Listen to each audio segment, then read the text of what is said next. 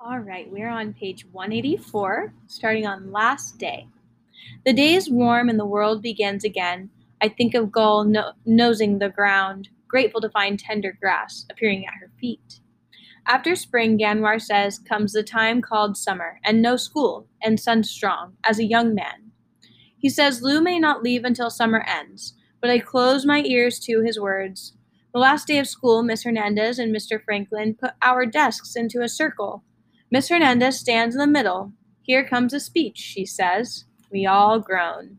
That noise is the same in all languages. She laughs. I promise it'll be a very short speech. I just want you to know that I'm very proud of all of you. You have learned much and come far this year. She makes a funny sound in her throat, but I do not think she has a cold. Like so many immigrants before you, I know you'll help make this country a better, stronger place. She wipes her eyes. Okay, speech over. Mr. Franklin brings over a big box and places it on a desk. Inside is a cake, an amazing long cake. I wonder if maybe it's the biggest cake in the world. Ta-da, he says. In the middle of the cake is a green lady with her arm in the air. She's holding a green candle. Anybody recognize this old gal? Mr. Franklin asks. That's the Statue of Liberty, everyone yells at once. Why is she falling over? Jaime asks. Hey, I'm a teacher, not a baker, says Mr. Franklin. Maybe she's tired, Miss Hernandez suggests. She has a big job, after all. Why does she have a dog? Pedro asks. Mr. Franklin sighs loudly. That isn't a dog. It's a cow. It's supposed to be Gull, he shrugs. I thought it would be a nice touch. I look away. I still haven't told anyone at school that Gull will be gone soon. There are words all over the cake in green letters, many words in squiggles. Before we eat, Miss Hernandez says we read. Everyone groans again, but she holds a finger to her lips, and you know that means business. Mr. Franklin lights the candle, and Miss Hernandez makes her voice extra soft so that we will pay attention. That is a trick teachers like to use. These are important words, she says. They mean that this is your country, now and forever. Give me your tired, your poor, your huddled masses yearning to breathe free, the wretched refuse of your teeming shore. Send these, the homeless, tempest-tossed, to me. I lift my lamp beside the golden door. The candle glows in the green lady's hand, but I don't understand all the words. But somehow I know they're strong and fine. I wonder if someday it will feel like they are meant for me, too. And then we eat the cake, all of it, except Gull. Summer. I would not be truthful if I said that winter is my favorite time. Winter is wet and heavy work. True, I learned to make snowballs like perfect moons and to catch a snowflake on my tongue, but I grew wary of looking for missing gloves. After such a winter, summer comes like a present with a bow. Summer is ice cream and skateboards and sweet grass under your free toes. And just as Dave promised, the not dead trees had been teasing me. Their leaves stop hiding, and over my head they weave a cool roof of green. Ganwar says that the farm will have its new owner at the end of summer. Lou can stay till fall, and then they will tear down the buildings. Lou is sad, he says. She misses me. I say he can tell Lou and Gull that I miss them, but I will not be coming back.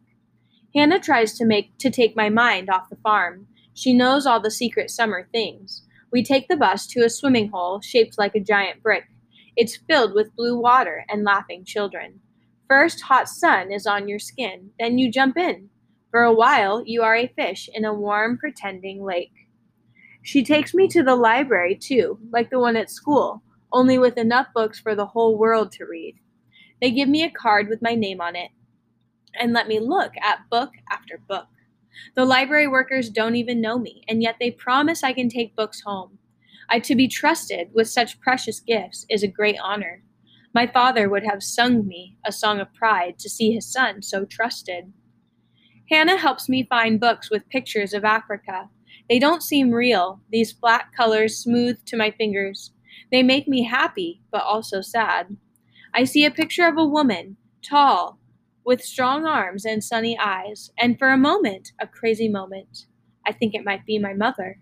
She's like her, I say to Hannah. But not. She's very beautiful, Hannah says. I'm starting to not remember, I whisper. Sometimes I can't see her face in my mind. Only when I'm asleep now is she real. I know, Hannah says. It's the same for me, too. The words steal her smile away, like clouds over sun. On the library table is paper, in little pieces in a box, and a cup filled with short yellow pencils. I give a pencil to Hannah. You can still send a letter to her, I say. I wait. She doesn't speak. I say, you can, but I cannot. Hannah lets air out slowly from her mouth. She looks at me with her leave me alone face, but she takes the pencil. It's a very small paper, I say. It can be a very short letter. She chews on the pencil. She twirls her hair around her finger. She makes another face at me. But when she starts to write, she can't stop. She fills paper after paper with words. At last, she's done. There, she says, happy? I smile. Yes. Now we'll go mail it. Fine. She makes another sighing noise, and then I'll whip your butt at basketball. I don't mind that so much. She's mad, but it's a good kind of mad. Besides, she always beats me at basketball. More bad news. One hot day, Dave comes by to see how we are doing. Hannah and I are in the parking lot. She's teaching me how to skateboard. I have many hard places on my knees and elbows, and a hat like a round ball on my head. This is good because I fall down every time. I try to stand on the skateboard. Hannah is trying not to laugh. I'm trying not to fall. Looking good, buddy, Dave says, but he is just being kind. Why don't you take a break for a minute? I've got some things to talk over with you. I talked to Lou yesterday.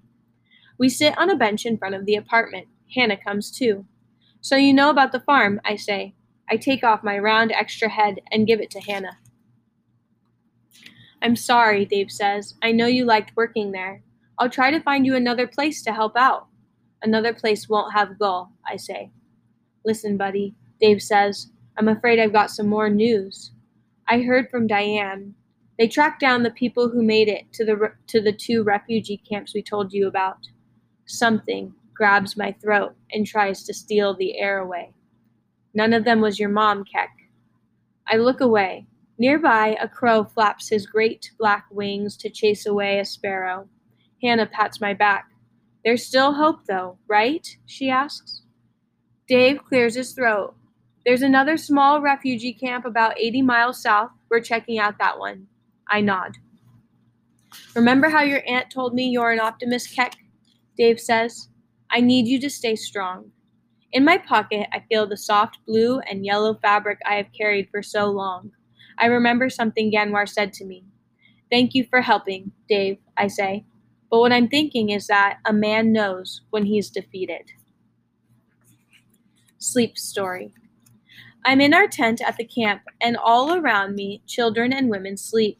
We are too crowded to lie down. We sleep on each other, legs and arms twined. There is moaning and snoring and muttering and drooling, but it's a kind of uneasy peace. I'm not so hungry tonight. Grain came in bags from the helping people today. Mosquitoes buzz at the tent flaps, louder and louder still. And then I know it is the drone of a flying boat. The gunfire is almost gentle at first. Pop, pop, pop. And then it gets closer, and the world goes crazy with fear. Children scream, mothers sob, men threaten. A fire is burning somewhere close. My mother takes my hand firm, sure. Come, my child, she says, as if we are going for a walk to look at the moon. We run from the tent, pretending a safe place lies just a few steps away.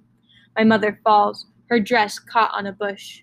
And then the gunfire comes harder, flying toward us like hot little stars. Run, Keck, my mother screams. Run now! I kneel beside her. I can't leave you, I say. Or I think I say, for my voice is swallowed by the roaring night.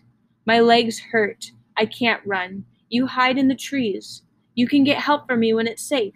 Go, now.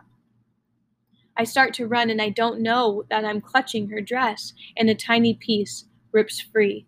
And I run, and the trees are waiting, and the men come with their knives and their guns and their mysterious hate. I wait with other children. I hold a little child and cover her mouth when she tries to cry. Dawn comes, silence comes. Blood and death are everywhere. and my mother is gone.